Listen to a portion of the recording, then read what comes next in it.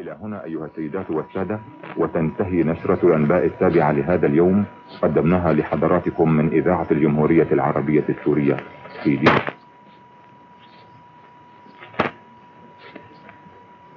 إذاعة دمشق تقدم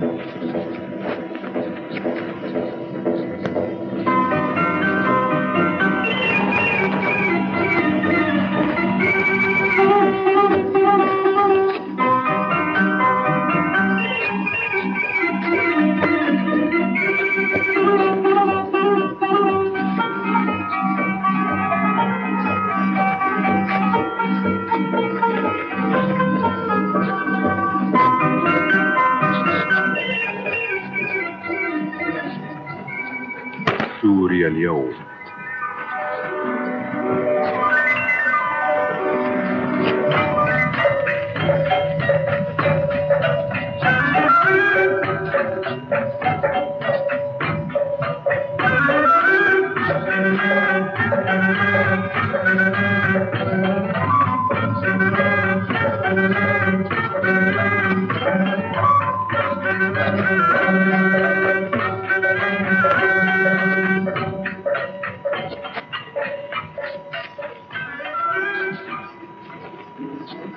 أيها الإخوان، أحييكم في بداية حلقتنا لهذا اليوم، ونبدأها بالموضوع السياسي.